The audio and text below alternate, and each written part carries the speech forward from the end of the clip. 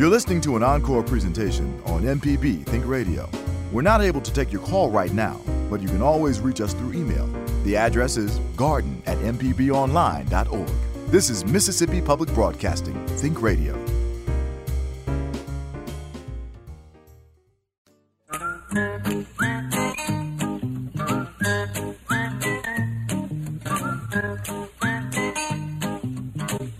Okie dokie, folks. Welcome back. Horticulture's Felder Rushing. And for the next rest of this hour, we're going to be talking about gardening. I got a few things to share with you. I got some, show and tell type stuff. One event that I know of, and we'll talk about that. And also a real special thing for people who love the Magnolia. We're going to be talking about that after a while. But again, I'm Horticulture's Felder Rushing. Me and Java Chapman, Kevin Farrell, who's our phone greeter today. We're going to be talking about gardening. If you got something on your mind, give us a call. I won't try to sell you anything. I won't try to talk you into or out of anything. But I'll try to give you both sides of an opinion if you need one. So let's just start out right off the bat and calling from, I can't see what my phone's up. I see Viney, but I can't. Belleville. Hey, Viney, good morning. Good morning, Felder. How are you? Fine. I'm looking for, there my glasses are, bifocals. I had my sunglasses on. I couldn't see where you were. Oh. What's up? Well, I have these collard plants, which were beautiful at first. Mm-hmm. Then all of a sudden, they began to droop. And so what is wrong with these things? The collards? Collard plants. They don't grow this time of year. They got big as up to my knees, but anyway. And they drooped, like I said. And I said, well, let me investigate. And I looked around at the bottom of the, where it goes into the ground. Uh-huh. Looked like an ant bed. Ants had built a bed around it. And the reason I knew it was ants, because when I got a stick and stirred down there, and the ants start coming out. Oh, yeah.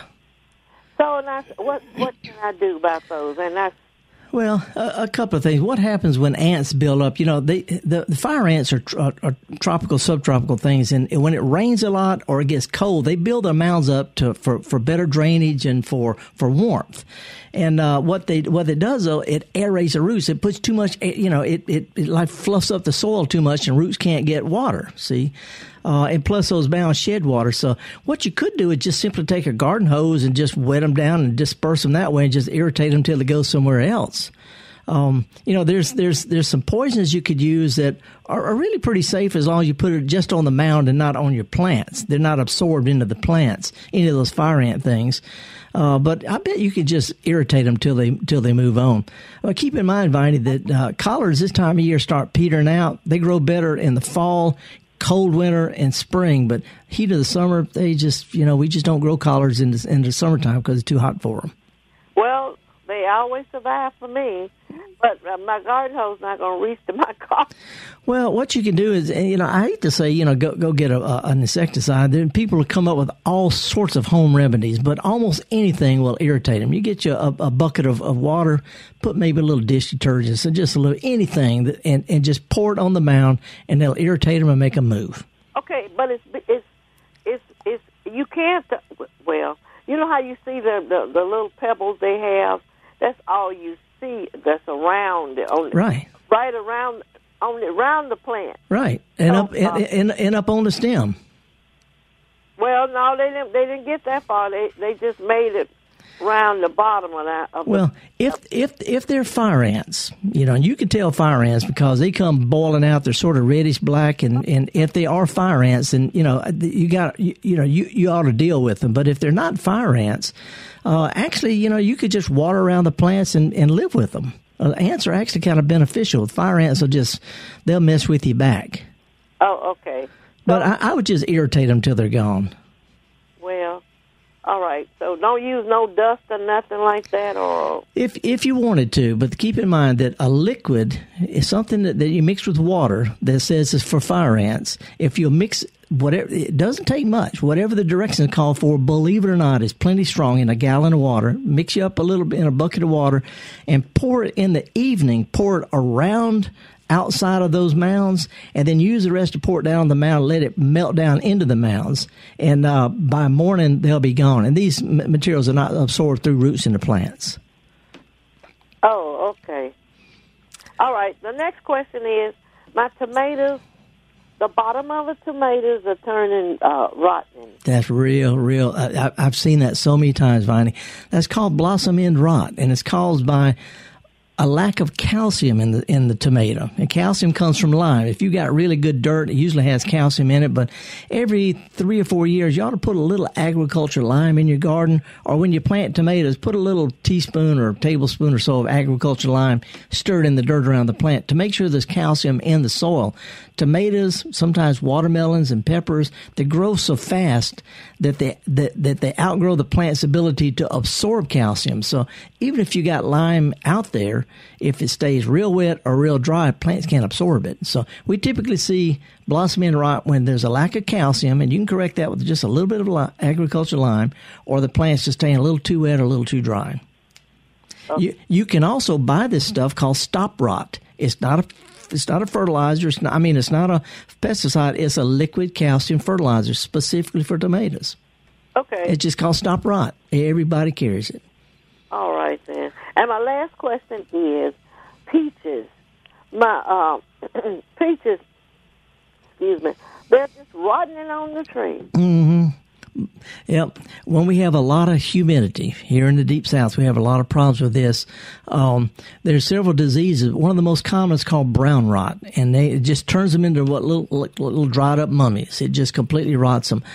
Commercial peach growers spray fungicides every couple of weeks to protect the things, but home gardeners, there's not much you can do, because if we have a real humid, rainy season, you have to spray every week or two as a protective film, and that's just not practical. So, it sounds like brown rot, which is the most common disease on peaches here in the South. That's one of the reasons why we don't have any commercial peach growers in Mississippi anymore, because it's too much trouble to spray. I remember when I was growing up, your peaches, and they get worms in them. Oh, yeah. And we used to take ashes from the fireplace and put around around the trees. Mm-hmm. Well, that was mostly just to give you kids something to do. You got to really spray some fungicides on the fruit. We just, so many people started planting peaches and pecans that the problem started building up and made it where it's just not commercially feasible anymore. But, again, it's a fungus that blows onto the fruit. So you have to put a protective film on the young peaches, and they only last for a couple of weeks or a couple of rains, whichever come first. And one of the reasons why I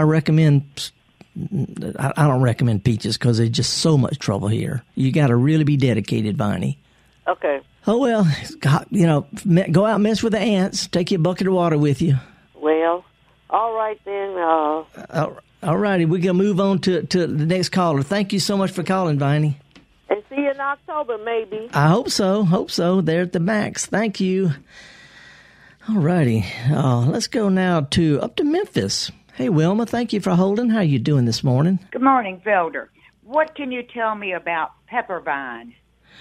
Well, what do you want to know? You can eat them if you want to. I wouldn't eat too many of them because they'll make you sick if you eat too many. But it's a native vine that just comes up everywhere, and all you can do is just pull and pull and pull. It is native, huh? Okay. I think it is. If it's not native, it's naturalized. But I see one every now and then in my garden, and I just pull it up before it has a chance to spread. When we're taking a break, I'll double check to see if it's native or not. But at any rate, it's naturalized if it's not native. This is in her friend's yard, and the back of her yard is tall privet, and it has just taken over the privet. Yeah. I mean, it's just apparently very invasive. Well, birds eat those black berries and spread the seeds everywhere. A bird perches after he eats one of those seeds, he's going to drop a handful of seeds when he eats the berry. That's how it spreads. And again, unless you want to, unless you can get up under there and clean it up and keep an eye on it, about all she can do is about once a year have somebody crawl up under there and pull them up at the ground level, and the top parts will shrivel up and die. That's what I do. It's no fun, but it works better than anything I know of. Okie dokie. Thanks, Felder. Okay, and I'm a double check and see if it's native or not, but it's certainly natural. It's a kind of a pretty vine too. Yeah, and the new growth on it's red. That's attractive. Yeah. So anyway, right. Good luck. No fun. Thanks. Okay. Now, let's slide down to Natchez. Kathy is hanging on. And Kathy, by the way, there's a real big celebration going on in Natchez I'm going to talk about in a minute. But what can I help you with? Yes, and I would be so glad to see you one day come through with your truck and your plants on the back of your truck and say, hey. I have parked that truck at Fat Mama's Tamales more time you can imagine. Oh, I would love to see you. Love to see you. Well, what can I help you with? Well, my question is, I've been trying to grow like mammoth sunflowers for about 4 years, and finally I've gotten sunflowers. I've had 2 that bloom. But I have these small little black bugs that keep coming on them, and I've used the 7 dust, and I sprinkle it all over, and after it rains, I have to come back out and do them. But I saw them again yesterday on the stems. What's your recommendation for that? Well, without looking, I can't tell exactly what the insect is, but a couple of things. And by the way, before I get to that, if we have, yours didn't fall over in all that wind we had a couple of weeks ago? No, I'm saying. Well, actually, I used you tied them up. Like something that you would use to put for tomato plants. There you go. There you go. I put that there, and they're leaning against it because I had one of them that bloomed and it bent over, and I actually took a little, like a tie from the bread bag, and I put it up against one of the thicker stems loosely, and it's holding. Well, we had trouble with sunflowers and all of my corn. I had to stand my corn up 3 times because of all the wind. But anyway, as far as those bugs, here's a little thing. 7 dust, 7 only controls chewing type insects, the kind that bite plants. It doesn't have any effect on sucking insects, the kind that stick their noses in and suck sap out. It won't affect those at all.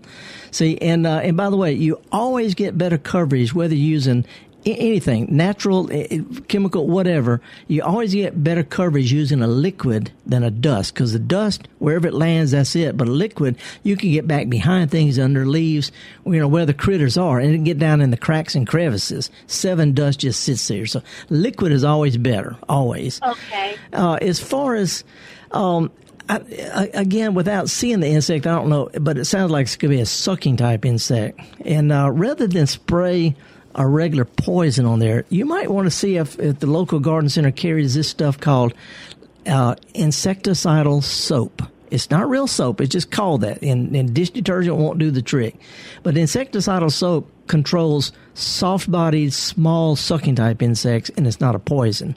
And if that doesn't work, shoot me an email. There's a couple of other things I can recommend. But mostly if you'll use a liquid, and when you mix it up, even insecticides, no matter what it is, put just a teaspoon of liquid dish detergent in the spray. That helps it spread out, getting all the cracks and crevices where the little bugs are hiding. Okay. And do I also apply it to the bloom as well, or just on the stem? Well, wherever the insects are. Wherever they are. Okay. Where they are. Okay, and can I ask you one more question? Sure. I know the lady was asking you about ants. Last year, I came across 2 or 3 people, and they told me if you have ants, like fire ants in your yard, if you take a shovel and dig one mound up, just like take it and quickly put it on another one, they'll kill each other out. That's true? Not really. No. It seems like it. It does make them mad. They get irritated, but enough pick up the eggs and run. All it does is makes them spread into more mounds. I'm afraid there's only 2 good approaches to fire ants. One is ignore them as best you can, and that works far better than anything. Or else use something where you can treat the individual mounds with something designed to poison them. And there's really no other solution. Okay, I remember people used to say grits, and grits doesn't work either. Like they say they'll get filled up, they'll eat the grits. Kathy, I in 40 years, I have heard it all. And I work with other horticulturists and other garden experts and organic folks and chemical folks. And if there was anything that we knew that would work, I'd know about it. Yeah. But I hear it all, and it doesn't do any harm to put some grits around there. It won't hurt to put grits. What would it really do? Nothing. It won't do anything. Nothing. Yeah. Thank you so much. Okay. And by the way, I don't know, have you been downtown lately and seen the crepe myrtles? not just recently. You know what? I'll go through there today. Natchez has got so many crepe myrtles. We got we have a bad problem heading our way, and it's already starting to show up in Natchez, but all over the place. While crepe myrtles are still beautiful, I don't think you can find a pretty place in downtown Natchez. It's gorgeous. And they're having actually a celebration this summer. It's just called Natchez Celebrates the Blooms. And they got all sorts of folks that'll talk about it, drives, the old Natchez City Cemetery, all sorts of stuff. Okay. Yeah, I love downtown Natchez. I had an opportunity a year and a half ago. I stayed right downtown on Franklin Street. I was renting in one of the historic buildings for about a year, and it was so beautiful because I would wake up and I would take my daughter's dog, go walk on the bluff, and it's just beautiful. I love downtown. Well, I appreciate it. And next time you're down there, tell the folks at Fat Mamas I said hey. I sure will. Thank you. You bet. Have a good weekend. All righty. Java, we need to take a break, or can I talk to Bob first? Let's talk to Bob. Hey, Bob, how are you this morning? Calling from Hattiesburg. Yes, sir, and I go to Natchez a lot when I can. Yeah, my wife and I do. It's a wonderful place to visit. Yeah. Well, what's up, man? You've probably had this question before. I don't think I've heard the answer, but I've got beautiful hydrangeas that come up every year in my backyard. They bloom, but they by the 1st of July, they're covered with black spots, the leaves. Yeah. What can you do to control that? Well, you know that they bloom. They come back every year and bloom fine. So, it doesn't affect them up until bloom time. They look fine. So you don't have to do anything. It just makes them look bad. But when they get through blooming, you can cut the plants back. That gets rid of the most of the diseased leaves and sprouts out strong new growth, and usually doesn't get the disease later. This is caused by a fungus that splashes around and lands on the leaves when it's wet and rainy and warm and humid, which is usually in the spring. By summertime, It doesn't spread as much, so unless you water too much. But you can cut the plants back after they get through blooming, let them put on some new growth. Or if you want to, if these are showgirls out there, what you can do is they have fungicides that are for rose diseases. Not insecticides, but rose diseases. Different fungicides you can spray every week or two on the leaves, and put a protective film on it on the leaves to keep those fungus spores from sprouting. You have to start that in the middle of the spring though, and keep going. Yeah, you got to get ahead of it, I guess. Yeah, it's a protective film. It doesn't cure. We can't cure diseases. We have to prevent them, like putting a raincoat on before a rain, not after you're already soaking wet. So, and those are the things. Spraying fairly regularly, starting in mid-spring up until middle of the summer when the spores aren't spread as bad, or just prune them back when they're done. Okay. All right. Thanks very much, man. Okay, Bob. Appreciate you calling. Bye-bye. All righty, folks. We got all sorts of stuff to talk about, but one of the things I would like to remind folks that this time of year, diseases are rampant on vegetables and fruits and things like that because of the rain and the humidity. If you don't want to spray, take your glasses off and learn to live with it, because we can't really do much about it unless you mulch the ground and do some pruning and do a lot of spraying as preventive.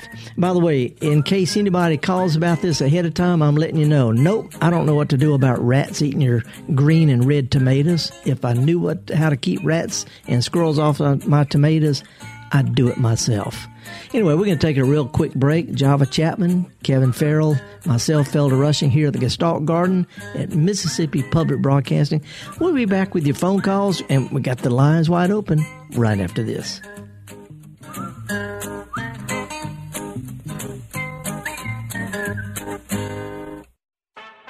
If you're a parent on the go, but still want to stay informed about your children's education, subscribe to Mississippi Education Connections podcast and listen on the go, anytime, anywhere, on your favorite podcast app.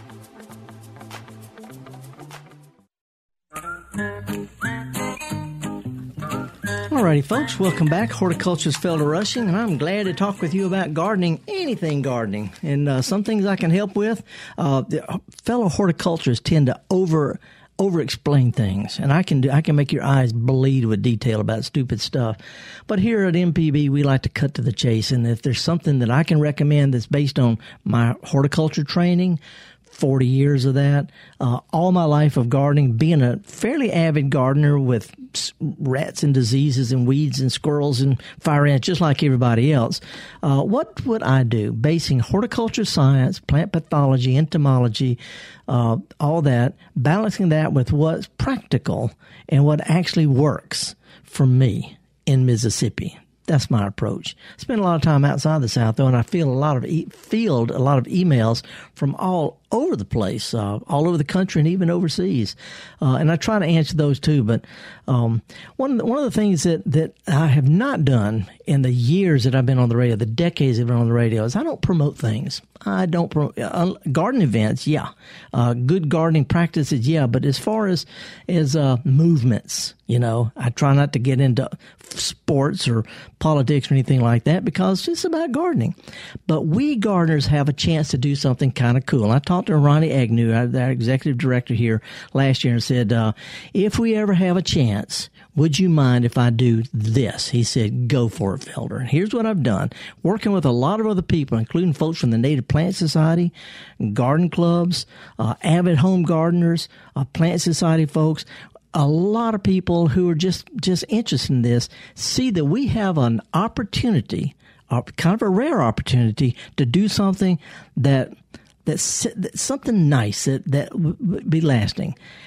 And what I'm talking about is we have an opportunity over the next 2 months for a committee of 9 people. The Flag Commission is going to come up with a design for a new Mississippi flag. Not going to get into what got us here and all that, but here we are moving forward. We're going to have a new flag, and I would like to see it have a magnolia flower on it. Not just the state seal, or, some stripes and stars and stuff, but something that says Magnolia State, because that's what Mississippi is, a Magnolia State. We have a design of a magnolia flower on every historic marker in the states, every county, most communities since 1949. It's a simple, bold flower. I'd like to see it on the Magnolia State's flag. If you want a little bit more information about that, I'm not going to wax poetic about this, but I will say this. Magnolia is the largest flower in North America, native North America. It outlived whatever killed the dinosaurs. We have fossil records that go back as far as you want to go, all the way up to 60 million years ago.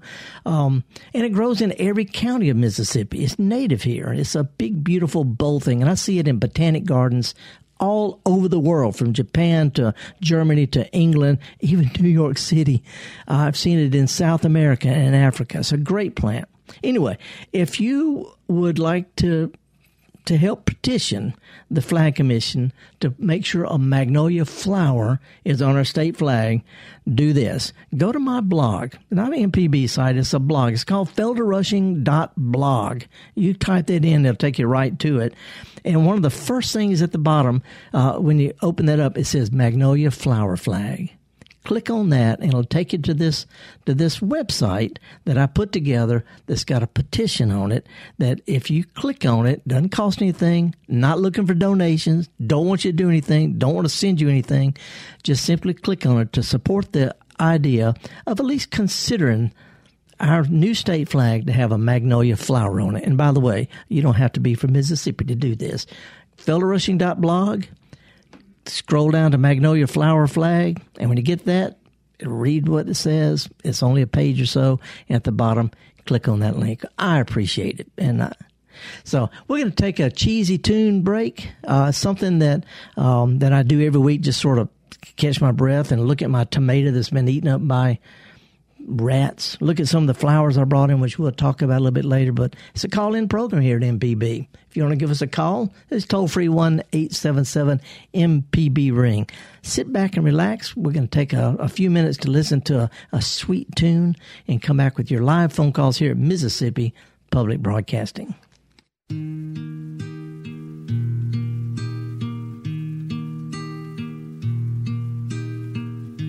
I think I see a wagon rutted road with the weeds growing tall between the tracks. and along one side runs a rusty barbed wire fence, and beyond that sits an old tar paper shack. Mississippi, you're on my mind. Mississippi, you're on my mind.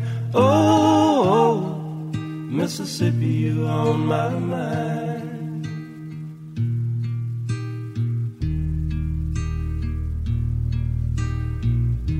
I think I hear a noisy old John Deere in a field specked with dirty cotton lint. And below the field runs a little shady creek, and there you'll find the cool green leaves of mint. Mississippi, you're on my mind. Mississippi, you're on my mind. Oh, Mississippi, you're on my mind.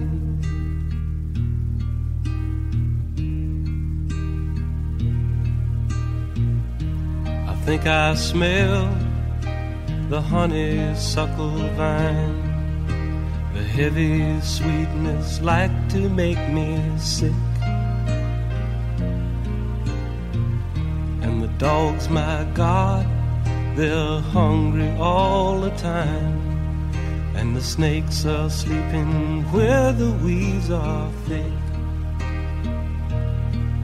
Mississippi, you're on my mind. Mississippi, you're on my mind. Oh, Mississippi, you're on my mind.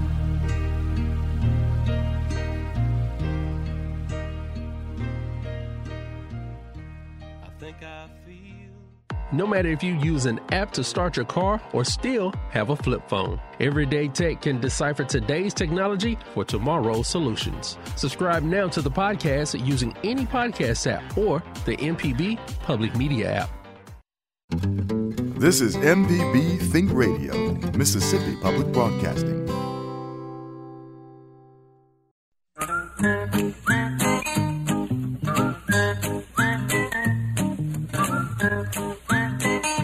All righty, folks, welcome back. Horticulturist Felder Rushing and me and Kevin's in there taking the phone calls.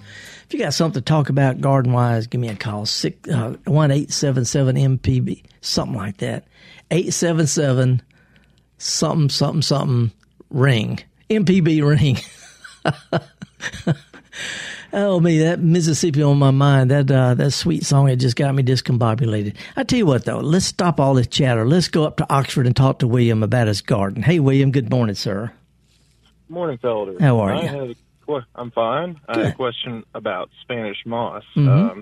I know, of course, it doesn't grow up here in Oxford. Sure it does. Well, it grows up in Tennessee. Oh, really? Yeah. Oh, that's fascinating. Well, my friend, he has some property down in the South Delta, and of course on the coast as well. And he admires the natural Spanish moss that grows in the trees on his properties. Uh-huh. But he's tried several times to transplant it to some live oaks he has. Yeah. Unsuccessfully, he'll take tufts of it and hang it from the limbs, and he wanted to know how can that be done successfully, what time of year is best to do that, and is that even wise considering it's a parasite? No, it's actually not a parasite at all. It's an epiphyte. It'll grow on iron rebar, which is how I grow mine. I've got a little area in my back garden, William. It's called a stumpery. I got a bunch of old stumps with their gnarly roots and weird shapes, and I'll pile them up and put a little water garden in the middle, stuck some ferns and some hosses and stuff like that. And I made and some are just tall, dead snags. So I got what looks like a crammed up bunch of cool stumps with stuff growing in it. And I put some old rusty rebar, made a little frame up above it, and it's completely draped with Spanish moss. On rebar. Parasites grow into plants and get their nutrients from the plants. This is an epiphyte that just gets all of its nutrients from rain and bird droppings and insects that die on it, stuff like that. You know, you can put it on top of your head and it'll grow there. As long as it gets the humidity and the dust and the stuff that you typically don't see it in forests in Mississippi, like what you have around Oxford. You typically see it around swampy areas like you have in the Delta. Yeah. See, because and birds spread Spanish moss everywhere. So it tells us it needs a certain type of habitat, which is humid, a lot of moisture, mosquitoes that land on it and get tangled up and die. They get nutrients from bird droppings and all that and dust in the air. So the trick is when you put some out there, put a lot of it because it creates its own microclimate. A bunch of it together keep the humidity high for all of them. Mm-hmm. And the other thing is it doesn't grow up. So most people hang it as high as they can reach. Put it up high and it'll come down and take it from there. And so most people just hang it on the bottom limbs and it's not going to go up.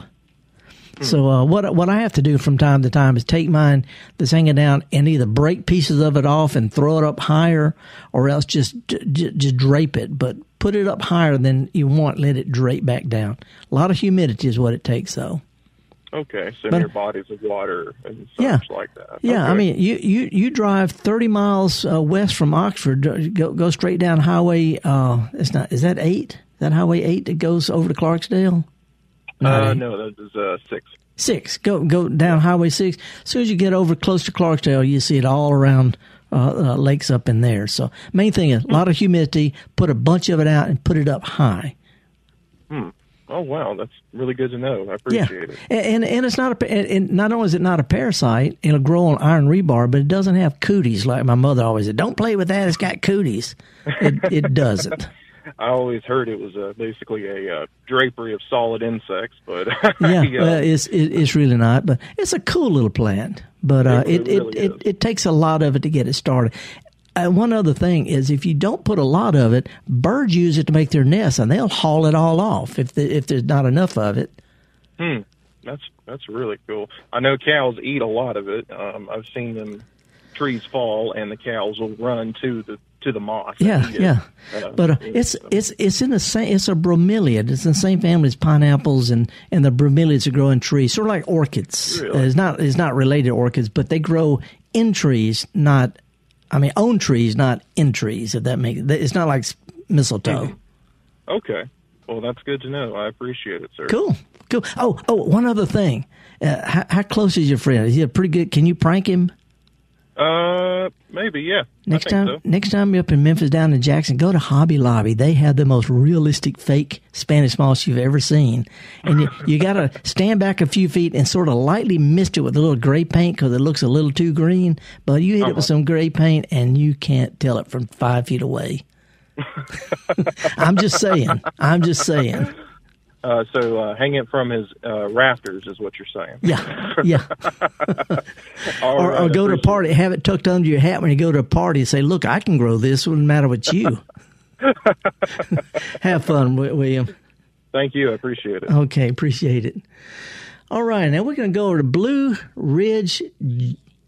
Bush, Louisiana. Ansley. Or is it Ainsley? Ansley. What's up, sir? By the way, there's a small community on the Mississippi coast named Ansley, so wasn't named after me, but I have a claim to Mississippi. There you go. I called you a couple of weeks ago about rooting blueberries and camellias. Right. And so I put them in potting soil and put some jars over them. Mm-hmm. And I guess they've been out 2 or 3 weeks, and they survived so far.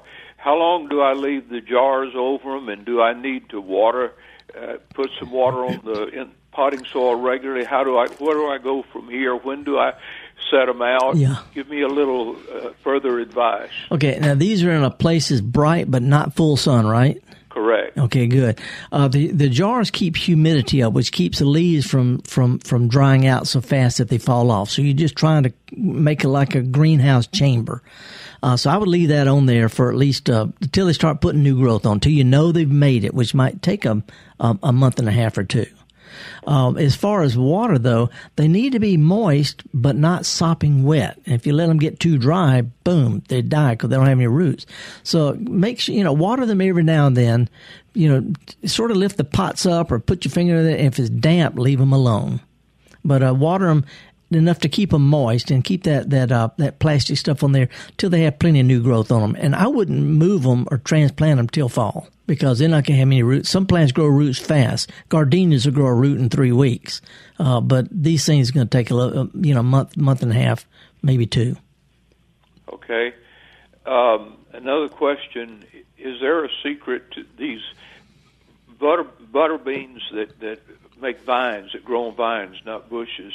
Is there any secret to finding them, or in the vines, or you just have to pull back the leaves till you find them? It's kind of fun you mentioned that because Java and I were talking. I went out this morning before I walked up here to the studio, and I picked a nice little mess of purple pod, Louisiana purple pod green beans. They grow like butter beans.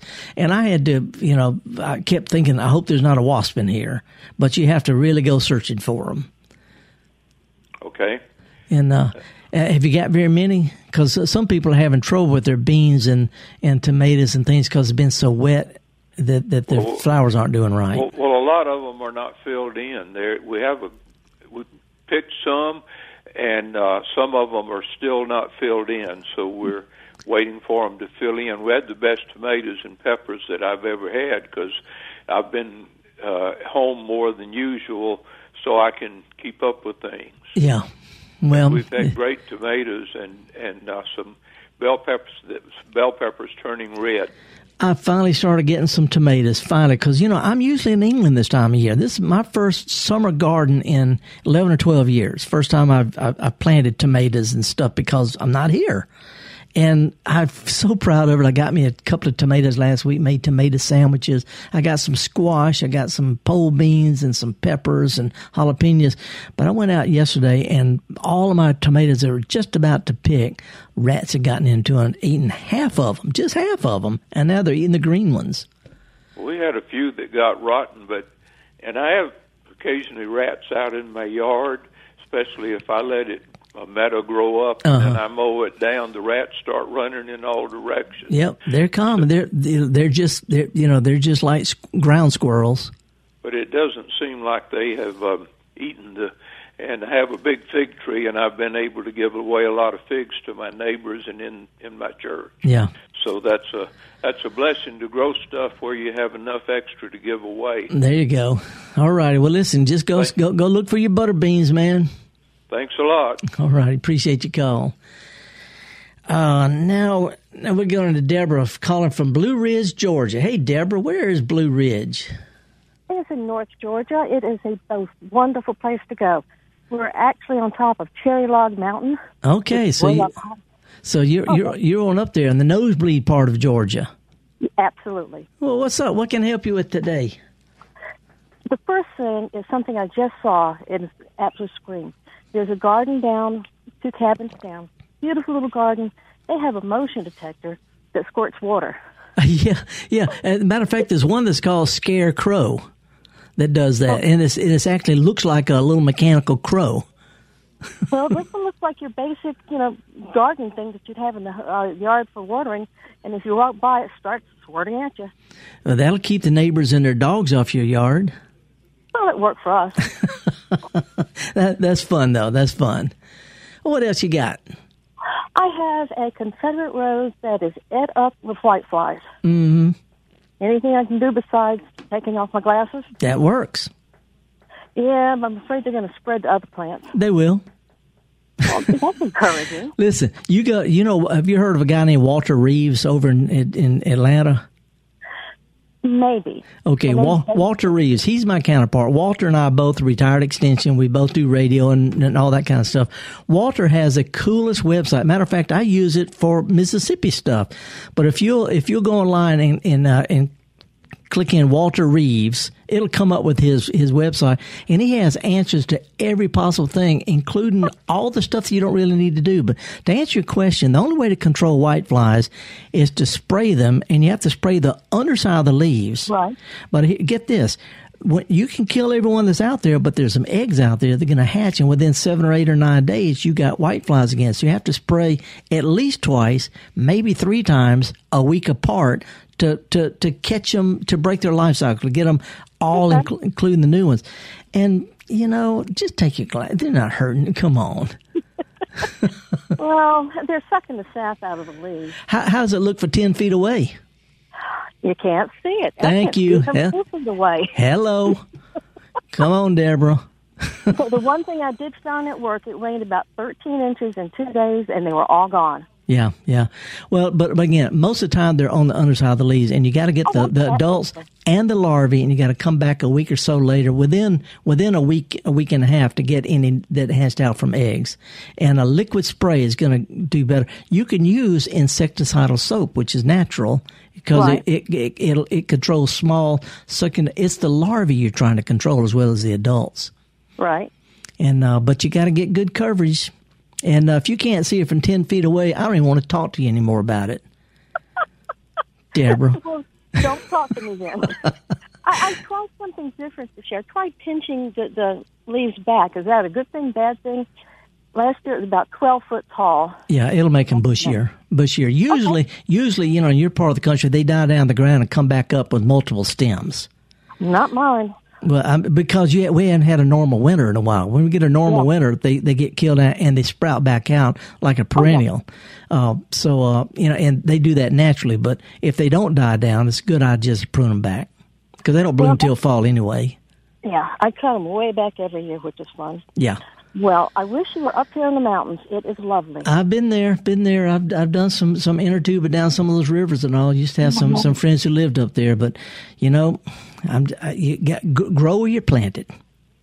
Well, unfortunately, that's in Mobile right now. It's hot. Yep. Check out Walter Reeves. Okay. And then in the little search bar, see what it says about whiteflies. I will do that. Thank you so very much. Okay, Deborah. Thanks for calling. Okay. Bye. All righty. Let me see.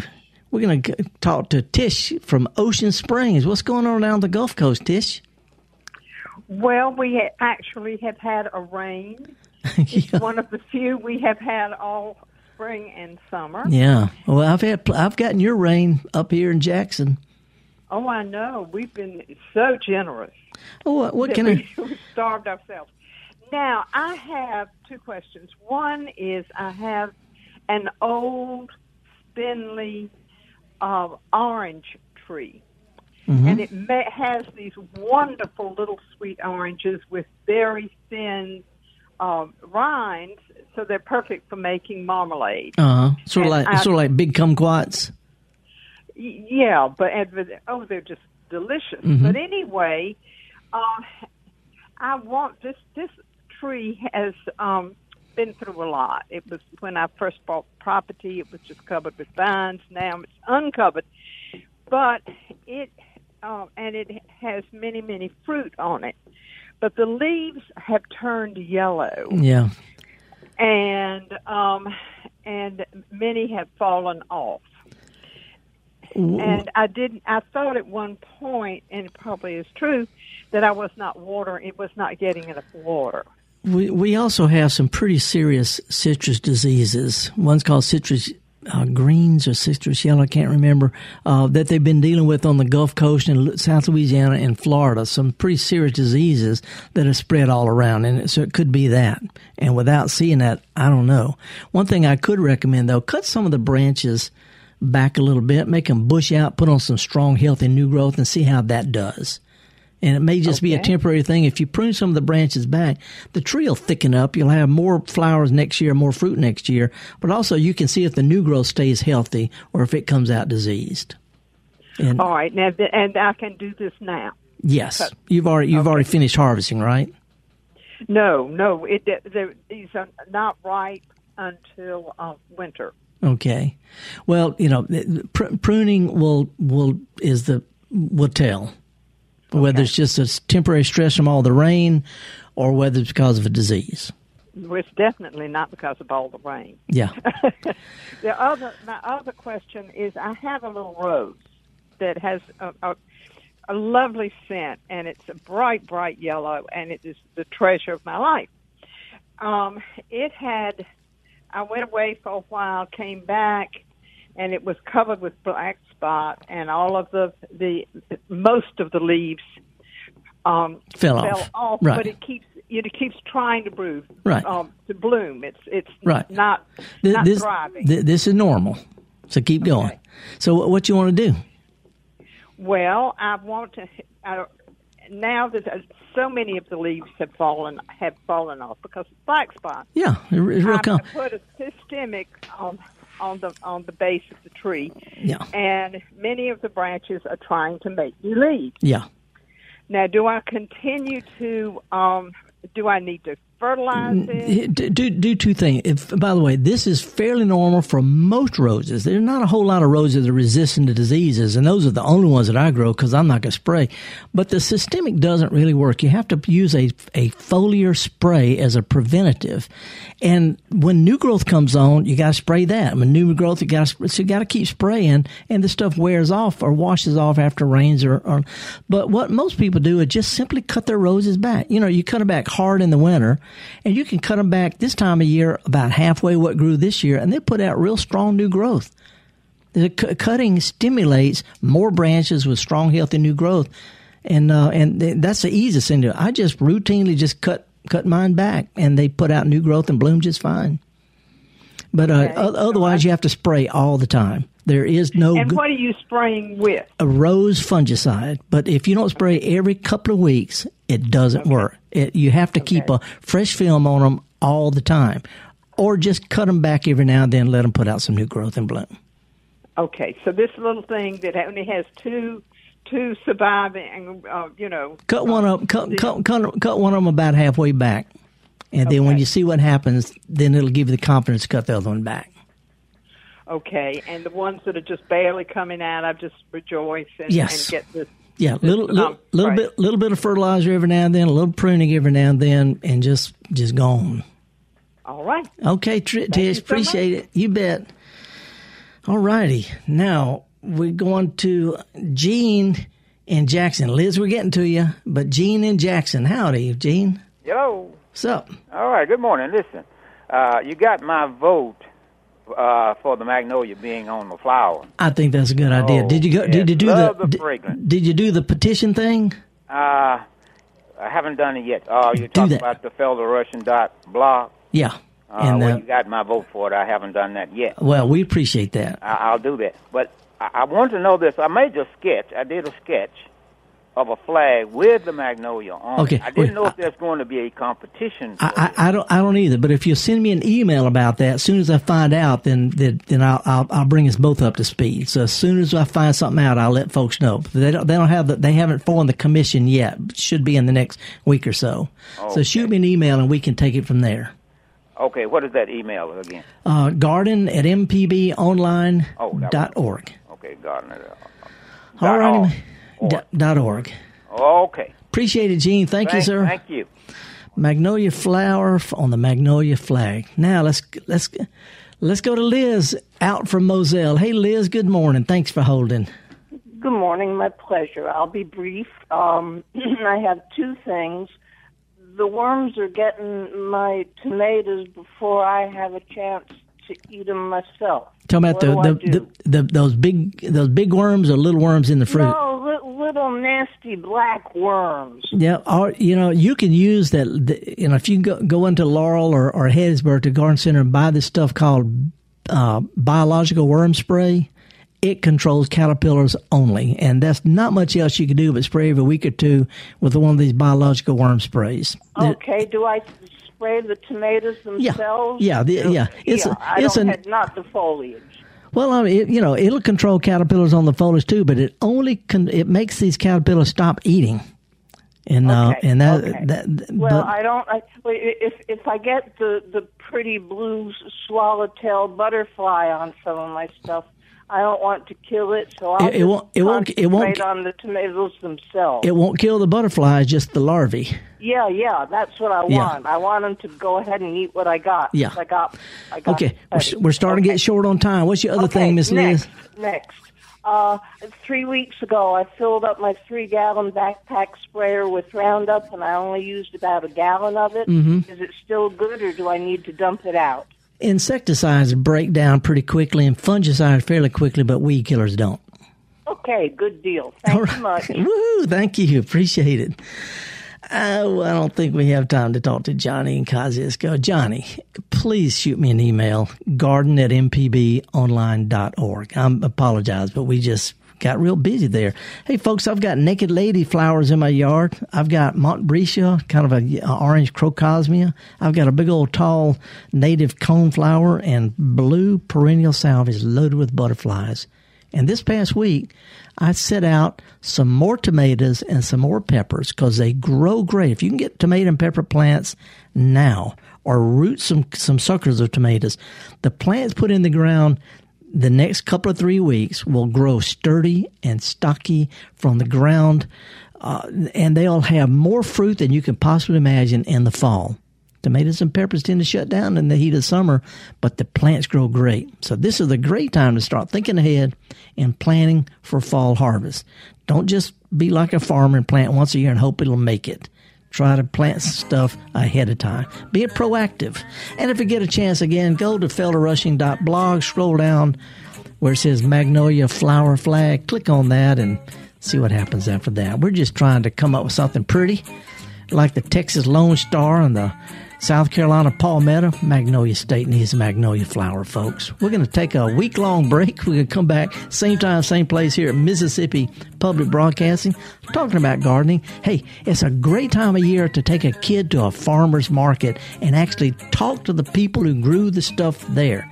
Flowers and herbs and homegrown honey and all that kind of stuff you can find at farmers market. Take a kid out there and let them meet people who get dirty for a living.